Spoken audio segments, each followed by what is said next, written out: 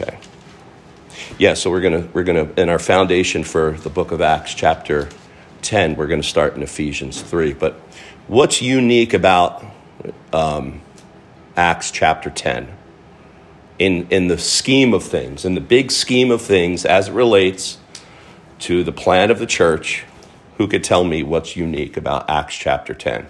We've been starting to see little foreshadows of this, and now it's here. Go ahead. It's like a massive switch in how the gospel is spreading to Gentiles, and that God declares that don't declare anything unpure that I have made clean, and so it's a complete switch in the view of the Jews.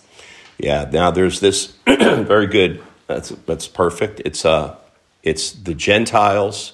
Does everybody know what a Gentile is? A Gentile is just a non-Jew, which to us is like, oh yeah, no big deal. You know, our culture is like, we're full of different races and all these colors and all this stuff.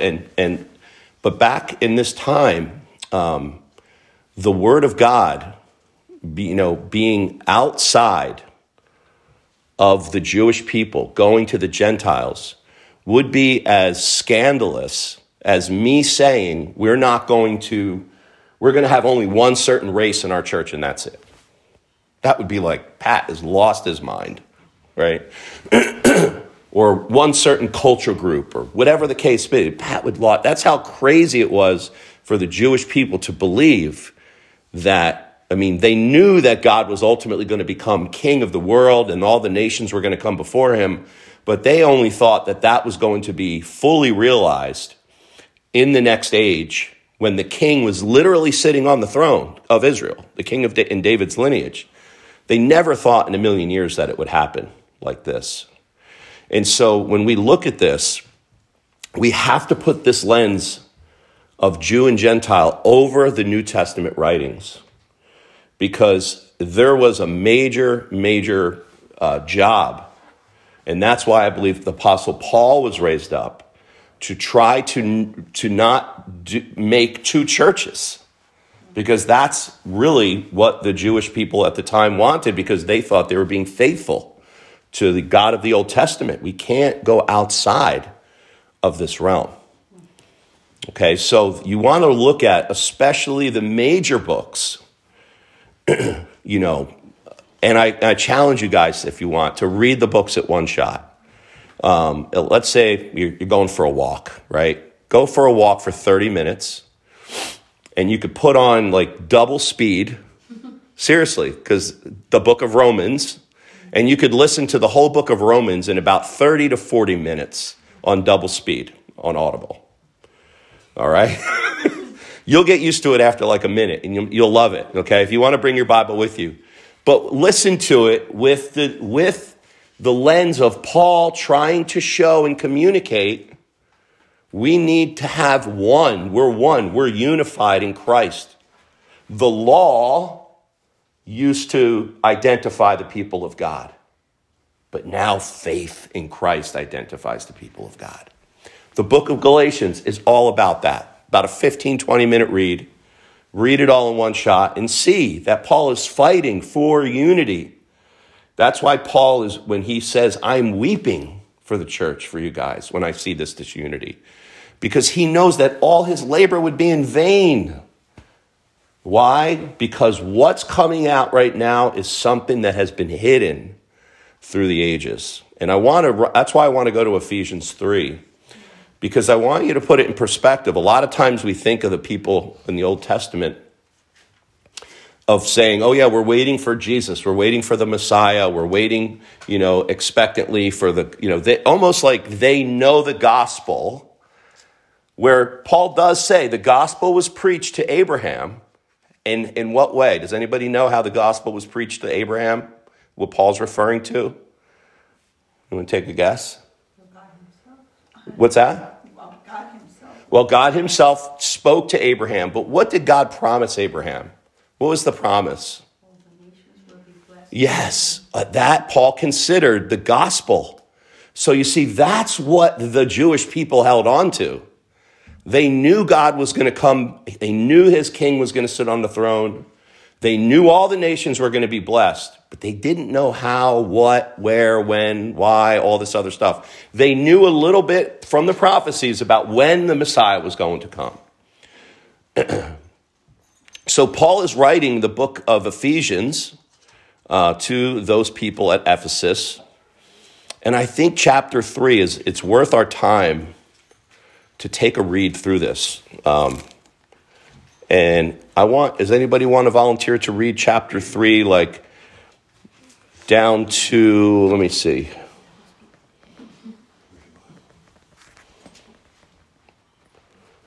Let's go down to verse 7. So who wants to read the first 7 verses?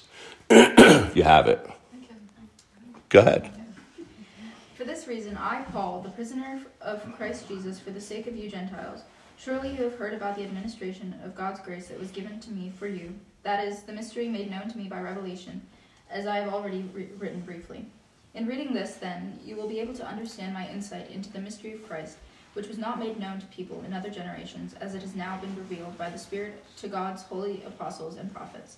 This mystery is that through the gospel the Gentiles are heirs together with Israel, members together of one body, and sharers together in the promise of Christ Jesus. So Paul is saying here that the mystery of Christ, he's not saying a mystery of Christ. He's not saying that,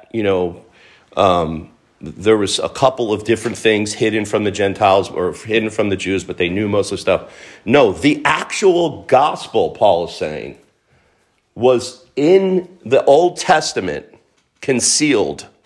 Remember we talked about that last week. It's the Old Testament is concealed, and in the New Testament, that which is concealed in the Old is now revealed. So the mystery of Christ is for the gospel to go to the Gentiles. Now, does that minimize your view of the gospel? Is it too simplistic? I remember first thinking about this and saying, okay, so this is really the purpose of it, the gospel, so that it can go to the Gentiles. But to who first? The Jews. Then to the Gentiles. For the Jews, why?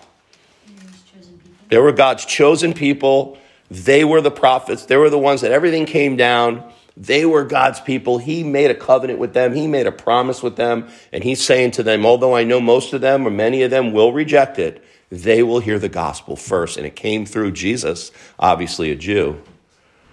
But why I'm saying this is that the purpose of the gospel is for it to go to the world. But that was a hidden mystery in the Old Testament.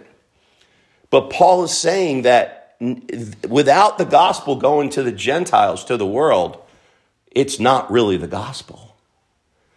The good news is for the world. And that is such an amazing thing. When I look at it and go, wow, this mystery in here, this was God's intention from the beginning, was for everyone to hear about Jesus Christ and receive the opportunity to get their sins forgiven. We're going to talk again we're going to talk more about this in sermon. I say that every week because a lot of these things connect. So I don't want to preach my sermon quite yet, but I just wanted to show you that because here's where we are in the book of Acts. We're at the book of Acts, and now we saw the eunuch. He was from Ethiopia. We saw Peter going to Simon the tanner's house, who obviously was a Gentile because he was the guy that would make leather and that sort of stuff. But now we see Peter being specifically called by God to go speak to a man. So let's look at this. Who is the man that God spoke to first? Cornelius. So Gab, you told me you read this chapter. Did anybody else read it beforehand by any chance? Gab, why don't you talk about Cornelius and tell everybody who Cornelius is in your best version of it. You don't have to worry about being perfect. But who was he? He was a centurion who, everyone respected. The Jews respected as well. He was a God-fearing man and his family as well. And they were just, they were very generous and everything, and just everyone respected them. Yes. What does that tell us about Cornelius? Was Cornelius saved by works? Hey, was Cornelius going? Was God saying, "Okay, let's get the gospel out to the Gentiles"? And who's a really, really good guy down there that we can give it to? Cornelius. Yeah, I think it was because he was Italian. I mean, I just have that. Italian cohort. Yeah, I think that's Greek. No. It says here.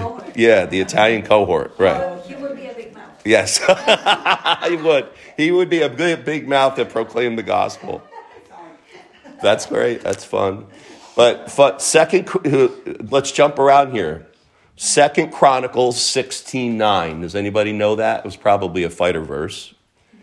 For the eyes of the Lord move to and fro throughout the earth, that he may strongly support those whose heart is completely his. And so, yes, Cornelius gave many alms to the Jewish people, and he prayed to God continually. And God blessed him for that. This is not a theological text to talk about soteriology or how people necessarily get saved or the order of salvation or anything like that. This is a historical narrative. God had ministered to Cornelius because Cornelius was a sinner like all of us. And God had drawn him to want to seek after him like he does for each of us. And he was preparing him to be able to be the vehicle for this amazing point in the history of the church, and that is to be that first Gentile family, to be that example of everything that was happening to the Jewish people. I think this is why these things played themselves out the way they did. Everything that was happening to the Jewish people in terms of the gospel and the Holy Spirit was now happening to the Gentiles. So, what do you think? Well, let's talk about some of those things. Does anybody know why Peter was called? Where was Peter? Peter at the time was at where? He was at Joppa, right? Let me get my map out. At the Tanner's. Okay, I have copies of this if you need it. Oh, beautiful. So as you can see, Peter is hanging out at Joppa, and Cornelius lives where? Caesarea. Cornelius lives in Caesarea. Who was in Caesarea? Who remembers? Philip is there, right? That's like we're here in Freehold, and there's somebody here that God wants to be ministered to, but instead of calling us, he calls, somebody from Lakewood to come up here and minister to them. Why does God do that? I don't know. Maybe Philip did minister to Cornelius. Maybe Philip did run into him. We could speculate on that. The scripture doesn't say that. But the scripture does tell us that he chose Peter to go and to do this. Why do you think he chose Peter for that? From a scriptural perspective, think about Peter in the book of Acts if you've read it. Think about Peter in the Galatians. Think about, some of the flaws that Peter had. Why do you think God chose Peter to go up to Caesarea rather than just say, Philip, can you just go around the corner and talk to this guy? He's right there. Anybody have any ideas?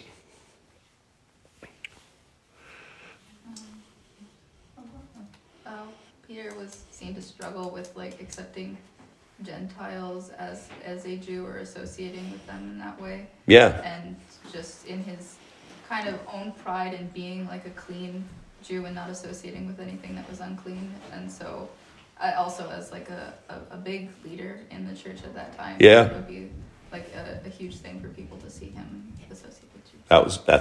That was awesome. So exactly. So Peter struggled. How did Peter struggle? See, we know that Peter was the guy that if Peter was sitting here and he said, I know one of you guys, I know everybody, like Jesus said, you're all going to depart from me on this very night. Peter said, are you crazy, Lord? There's no way I'm going to depart from you. And look, read verse 14. After this, Peter's lying on the roof, because that's what they used to do. They'd hang out on the housetops. Peter's sleeping, and a vision comes down with this big, great sheet with all these four-footed animals and crawling creatures of the earth and birds of the air. And voice says, get up, Peter, kill and eat. Well, what's verse 14 say? Somebody read verse 14. Not all at once. One at a time. And Peter said, by no means, Lord, for I have never eaten anything that is common or unclean. Yeah. Does that sound like something Peter would say? It does, right? By no means, Lord. You know me. I would never do this. No way. Come on, Peter. I'm going to give you a little grace, and I'm going to say it a second time. What God has cleansed, no longer consider unholy. This happened there 3 times, and then 3 times. Knucklehead Peter, right? So, that makes me feel good when I see this, because it makes me know that God uses flawed people. He does. He uses people that are hard-headed. He uses people that are prideful. He uses people that are overly zealous, and he does it in his own time. So Peter obeyed. He obeyed. And now, so here's a cool little side note here. Does anybody else remember, and I think Luke put this in here to show us this pivot point. Does anybody else remember Joppa in the scriptures in the Old Testament? Does anybody remember someone fleeing to Joppa from the Lord? Was that Jonah? Jonah, that's right. Who was Jonah called to go preach to? Ninevites. Who were they? Gentiles. They were pagans. They were vicious people. They were people you would not want to get into a war with back then. So we have Peter, who goes to Joppa, right? And we have Jonah going to Joppa, running from the Lord. And then at Joppa, Jonah gets on the boat and runs, rather than go to the Gentiles. But Peter goes and he receives the message and he obeys. Now, what is kind of cool about it is, who is Peter the son of in the scriptures? Peter the son of Jonah. And so I think nothing in scripture is by accident. I think Luke is hinting towards the fact that, look, Peter is, in fact, being obedient. Back in the Old Testament, Jonah rejected and was swallowed by a whale or a big fish, whatever you want to call it, and was in there for 3 days. He came out and he went and he preached. Peter, son of Jonah, because I think we have right here,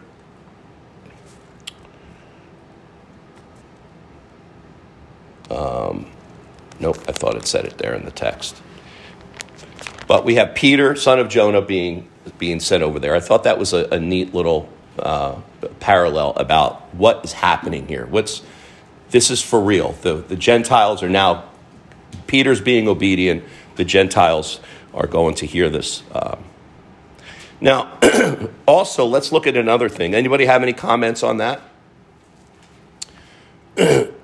What's in the verses? So Peter, okay, so Cornelius also gets a vision and says, go call. Let me see here what it says.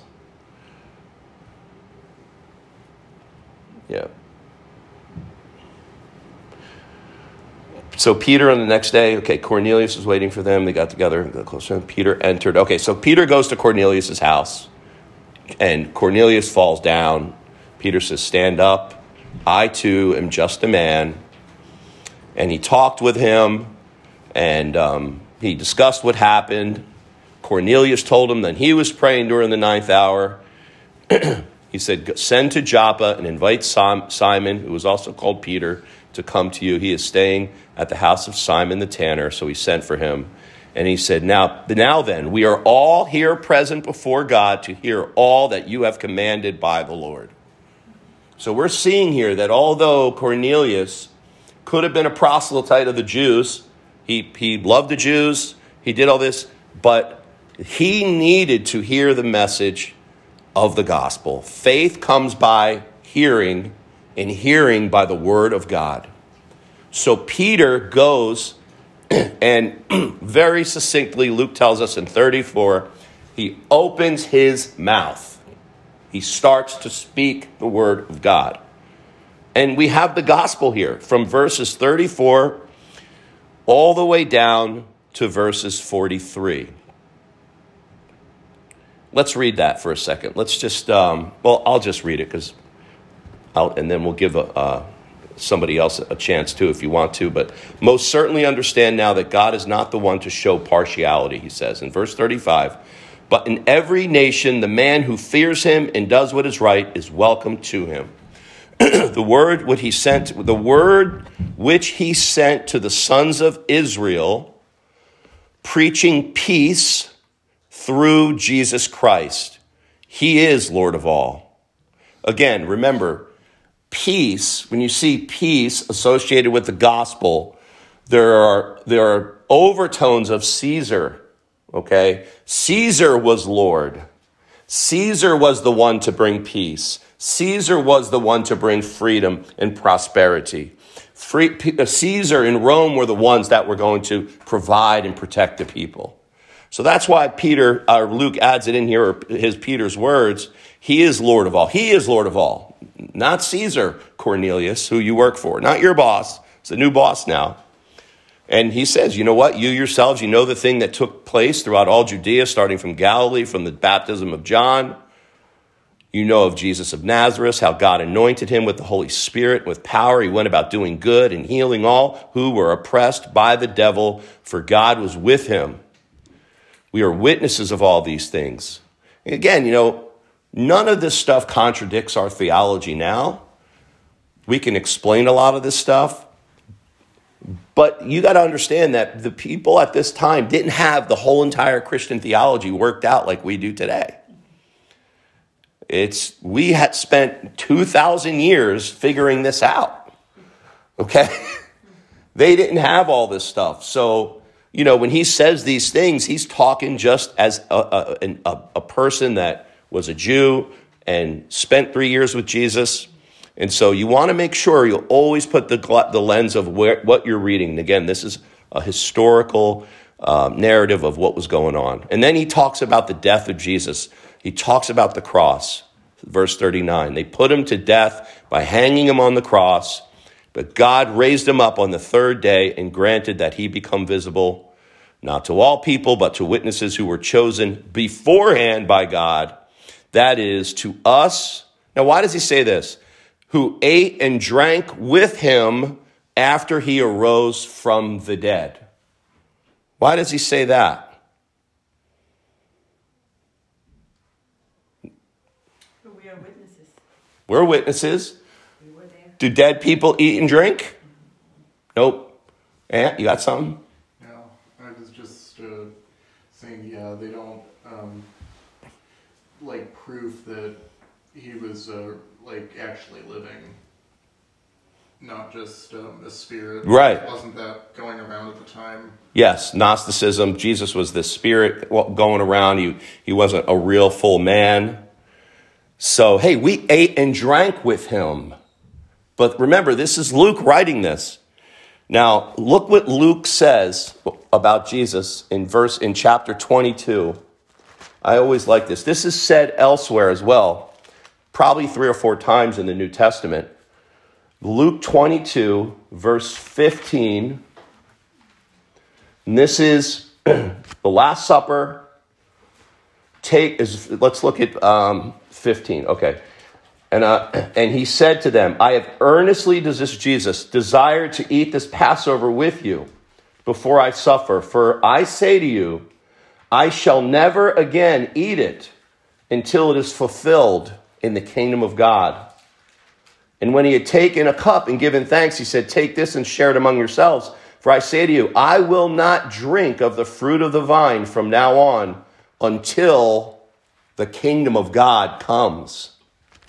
And so Luke makes it a very clear point here and in other places that Jesus sat down and ate and drank with his apostles and his disciples, showing that in fact he did rise from the dead and that the kingdom of God has in fact come. It has broken in. Now we're going to be, however you take the marriage supper of the Lamb, some symbolism there. There is going to be, I believe, a lot of that when the kingdom comes in its fullness. It's eating and drinking is the most vivid form of intimacy and fellowship outside of a wife and a man and woman in the scriptures. And eating and drinking is showing that we are one, that we are united in Christ. So when something special happens, right, when we all sit down and eat together, there's a special bond there that we're sharing. But what it meant back here in this time was even more significant if you sat down and ate with someone. And when you drink the fruit of the vine, we're taking this fruit of the vine and this bread, and we're drinking the same one and partaking in it. So in essence, that same bread and wine is in all of us, and that's unifying us. And so there's a special unity there. So he's talking, and Cornelius, I believe, is understanding this. And so they ate and drank, and he ordered us to preach to the people and to solemnly to testify that this is the one who has been appointed by God as the judge of the living and the dead. Of him, all the prophets bear witness that through his name and everyone who believes in him receives forgiveness of sins. And then Peter says, if you can just donate today and give some tithes and offerings and come up here, I will give you the power of the Holy Spirit. Is that what he says? No. Peter doesn't know what's going on. Peter's just preaching. He's just talking. He's probably feeling a little weird and uncomfortable being in a Gentile's house for the first time. He's probably going, what if that was Satan, the angel of light, telling me to do this, and I'm in big trouble? How am I going to do this? God says, no. What does God do immediately after that? Comes down. While Peter was still speaking these words, like I'm talking to you right now, the Holy Spirit fell upon all those who were listening to the message. So again, we see another act of somebody in a different way, hearing the gospel and getting that baptism, that empowerment of the Holy Spirit. Here we see it happen at the point of conversion. Or maybe he was already converted, and now he got anointed with the Holy Spirit. Cornelius, the power of the Holy Spirit comes upon him in a special way. For what? When do we see this happen? When do we see that power come down? What have we been talking about? What's the pattern? Something done. That's right. When we do service and ministry for the Lord, he's equipping us with that additional blessing. It's not something we could garner up. It's not something we can make happen, but it's something we should pray and expect and believe for when we know we have to step out.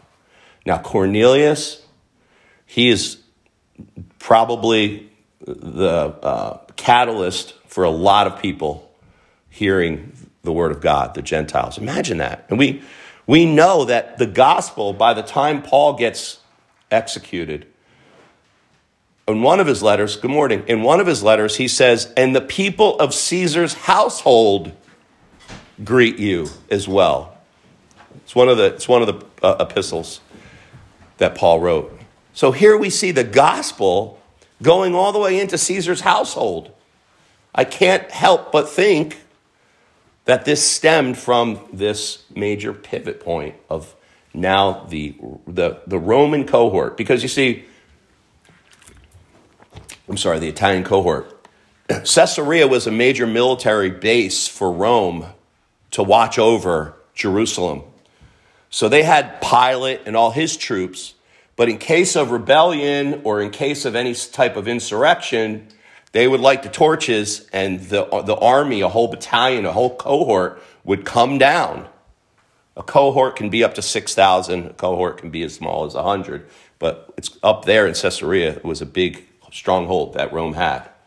It was a bustling, it was a happening place, like a New York City, okay? And so they were ready to come down and storm into here. So Cornelius getting converted only went one way, and that went back up to Rome, because he probably shared with the people. There were people there at his house as well. The Holy Spirit fell down. And all the circumcised believers, meaning all the Jews, all the ones that were following the law, because that was the key, the circumcision. If you did not have that, the cutting of the flesh, there's no way you could be a part of the Jewish community. So they were amazed because the gift, right? Here, take this. Don't give me anything. It's a gift. The gift of the Holy Spirit had been poured out on the Gentiles. Poured out. And now, and they just happened to react. For they were hearing them speaking with tongues and exalting God. These are people like, they weren't watching, Benny Hinn for 6 months, practicing on how to speak tongues. Okay? This is God coming down, and they don't know what's going on. But they are rejoicing, and they are praising, and they are exalting God. And so Peter said, surely no one can refuse the water for these to be baptized, who have just received the Holy Spirit, just as we did. And he ordered them to be baptized in the name of Christ. And they asked him to stay on for a few days. Who wants to read Acts chapter 2, verse 17? Somebody read that.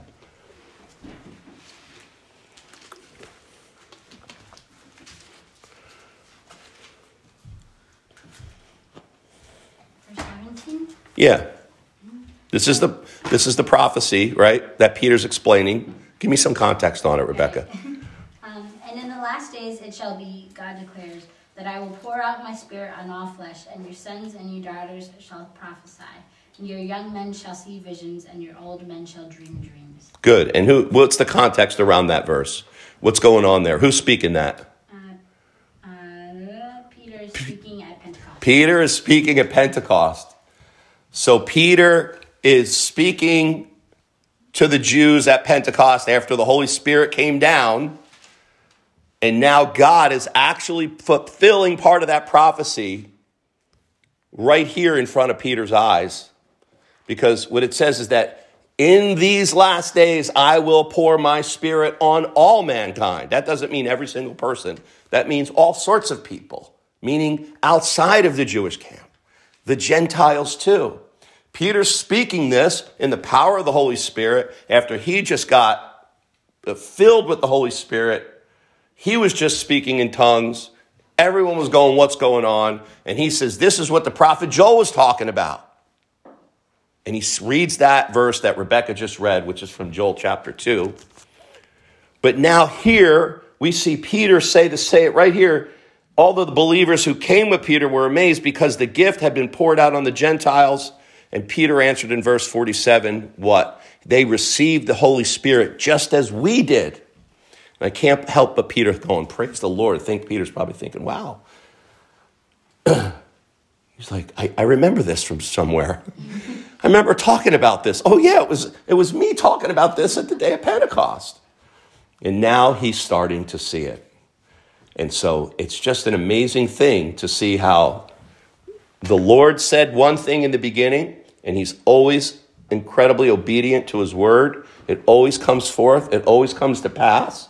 In the book of Acts, when you start to read it like this, and you start to see it like this, you start to see that this is exactly what's happening. And we started out, Debbie and Hubert, about talking about in Ephesians 3, if you get a chance later, read it, about the mystery of the gospel that was hidden in the ages before in the Old Testament, is that the Gentiles would hear it. The non-Jews would hear it. And so it was a mystery. But now in chapter 10, we're seeing that mystery come exposed, and everybody's going, wow. And everyone, it's like in filmmaking, filmmakers, if they're good, what they do is they'll do something really, they'll give you hints throughout the whole movie to make you feel like, at the end of the movie, to make you feel real smart, right?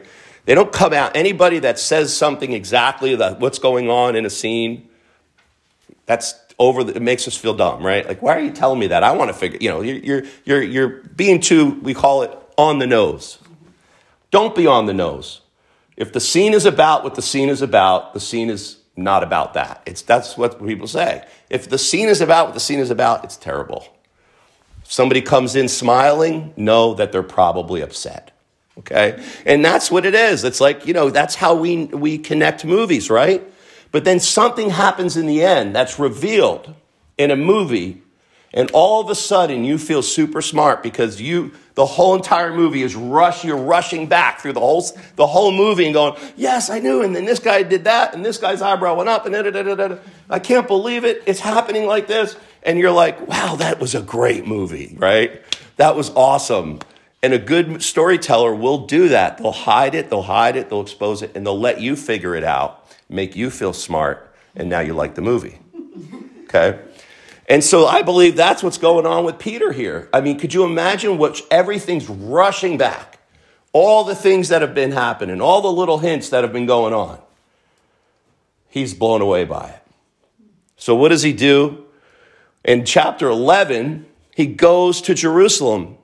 And he basically, chapter 11 is him retelling everybody at Jerusalem because he was getting in trouble. Look at verse 2 in chapter 11. When Peter came up to Jerusalem, those who were circumcised took issue with him. You went to an uncircumcised man and ate with him?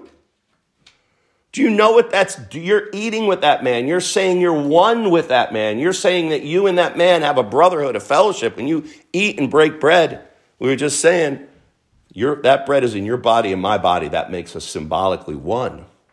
You can't sit down and eat. That's why if your enemy sat down and ate with you, or someone that ate with you betrayed you, it's like it's the worst betrayal. Like David said, you sat at my own table and ate with me, and you lifted up your heel against me. And that's the same thing with Judas. Peter says, he began speaking, verse 4, and he told them in orderly sequence. He said the whole thing. He said they came down. He said the sheet came down. They told me to go. What God has cleansed, no longer consider unholy. This happened 3 times, verse 10. And behold, at that moment, just at that moment, 3 men appeared at the house in which we were staying, having been sent to me from Caesarea. The Spirit told me to go with them without misgivings. Don't worry about it. The Spirit will tell you. So who can remember God speaking to somebody? No, I'm trying to get you guys involved here to make you think. But think about the beginning of the Gospels, particularly Luke's Gospel. Who is Jesus running from? Well, Joseph, Mary, and Jesus. Who were they running from? Do you remember? In the very beginning after Jesus was born? Herod, right? God spoke to Joseph many times. I should say several times. The first time was, listen, don't leave your wife or leave the person you're betrothed to, because she's been impregnated. The Holy Spirit came upon her, and she's going to give birth, and it's of me. And Joseph believed. The Spirit led him, right? Then, after that, Joseph's running from Herod. And he says, don't go into, I forget where he was supposed to go, but he said to go to Egypt instead. He went and he listened. The Spirit told him to go to Egypt, and he listened.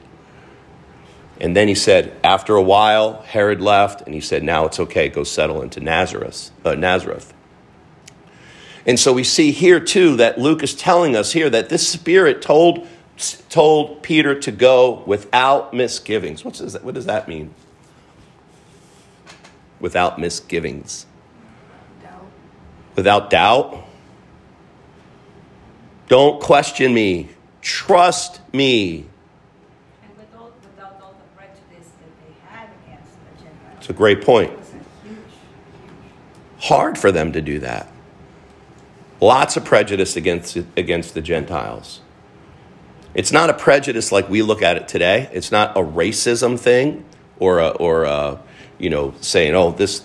It's not like that. The Jewish people just saw themselves as, and very rightly so, they had the God, the true God, the creator of heaven and earth, and they were commanded by that God to do things a certain way. So it wasn't like they were, I'm not saying all Jews weren't. I'm sure a lot of them probably started to, had problems with Gentiles. We know they called them dogs and all this other stuff. But for the most part, they didn't see it as that. They just say they were the true people of God. But so here we have Luke telling us that it's the Spirit. And I noticed that in my life, when God speaks to me, not audibly, but when he's leading me through something, it's always, I call it a twofer. And that's what I've always called it because, and I'll say it to my wife, I got a twofer. I got two things that God spoke to me that it's impossible for this to happen only, other than God. Like I'm praying about something and I'll go to God's word and I'll be like, this is exactly what situation I'm in. And then right after that, I'll talk to somebody and they're having the problem and they came up and they're speaking it to me, and now I'm like, that's God confirming what I read in his word. And so I suggest that you do that. Listen, God can talk to us however way he wants, but it's always good to have that confirmation from the Spirit, and God will give it to you. He'll give it to you. He will make sure that you know he is speaking to you. And so, here's the other thing I wanted to read. And so Peter's saying to them in verse 15, and as I began to speak, the Holy Spirit fell upon them, just as he did upon us at the beginning. And I remembered the word of the Lord, how he used to say, John baptized with water, but you will be baptized with the Holy Spirit. Therefore, if God gave to them the same gift as he gave to us also after believing in the Lord Jesus Christ, who was I that I could stand in God's way?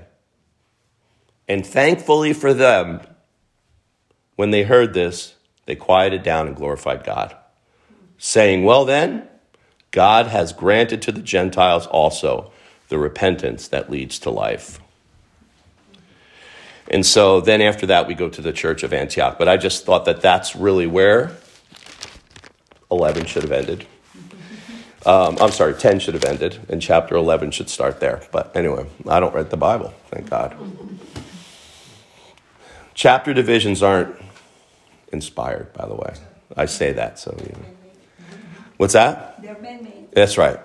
They say that somebody told us just for the easiness of printing it. Yes. That just went so they could know where to cut it. Mm-hmm. So that's interesting. Yeah, and it's helpful, obviously to have it for us and to be able to just think if they didn't have chapter divisions and verses, there'd be no fighter verses. Imagine that. So, anybody have anything to add? Comment? Anybody have any application for me? Let's apply this to our life somehow. I think the big thing about this chapter for us will be the application of how easily we reject the things that God have called good. Mm-hmm. Could be things, or could be people, or could be. I speak for myself. I can be so judgmental, Mm. right? About like, oh, that's a stain in the character, or that's something that that should not be done or whatever it is. And I confess all the time to the Lord, I dislike it a lot. That I go to just judging the motives or judging how things should be done because I know so much better, you know? And it's a constant thing. And so it's for us, God accepts people and loves them. Who am I, as Peter says, to do any different in any situation, you know? But it's hard. It's a hard application, but I think it's a big one for us as believers, that we believe in a God that is loving and accepted me. So who can I reject? And that's awesome. And Peter had a hard time with it, you know, like look at the book of Galatians where he wasn't sure, like still he was sitting when the Jewish people came to town, he wouldn't sit with the Gentiles anymore. He'd sit only with them so he wouldn't be judged. It's not easy, but God gives, see, this is where we have to come to God for that grace in the time of need. For that grace in the time of need, grace. Anybody else have any application? Something that was great. Thank you, Elvira. Anybody else have any application? Meaning like, okay, so what? We just read this, so what? That's what you should be saying every time I preach or anybody preaches. So what, Pat? Told us all that stuff. What do we do now? Go ahead, Ant. I think it's a good lesson is to God can do the impossible or beyond what we think, and often God turns things on its head. In the last verse you read, it says they had no further objections in the NIV. And when the Bible says things like that, it means that it was preceded by something that was turned on its head, like when the Pharisees didn't question Jesus anymore. Yeah, right. Exactly, right. I always get a giggle when it says they had no further objections. Yeah, right. They didn't question anymore. Right. They put him right in his place. The word of God, the Bible says, it shuts our mouth. It shuts mouths. It does. And so that's really cool. Romans 2, that every mouth will be shut. The law. So, anybody else have any last minute application? Hey, Ms. Vivian, how are you? All right. Well, next week we'll finish chapter 11 and maybe get into chapter 12. And I also want to encourage you guys that if you have questions about the sermon on Sunday, to come to Sunday school and we could talk about those questions, you know, openly in these maybe in the beginning of these meetings. I'm in no hurry to get through the book of Acts. We could take as long as we want. These are reviews. So once we get to like chapter 19, we'll start going more verse by verse. And but even then, the Lord will lead us. But bring questions, and we'd be happy to be able to flesh those things out. Let's pray. Father, thank you for your Son, Jesus Christ, and for your amazing word, Lord, that cannot be resisted, God. And I pray that you would be with us during our worship service, Lord, each of us here, and that you would become so real and so present with us today, Lord. Please see our worship as something that is incredibly pleasing to you, for we can only do it in the power of the Holy Spirit and by the blood of Christ. In his name we come to you. Amen. Amen.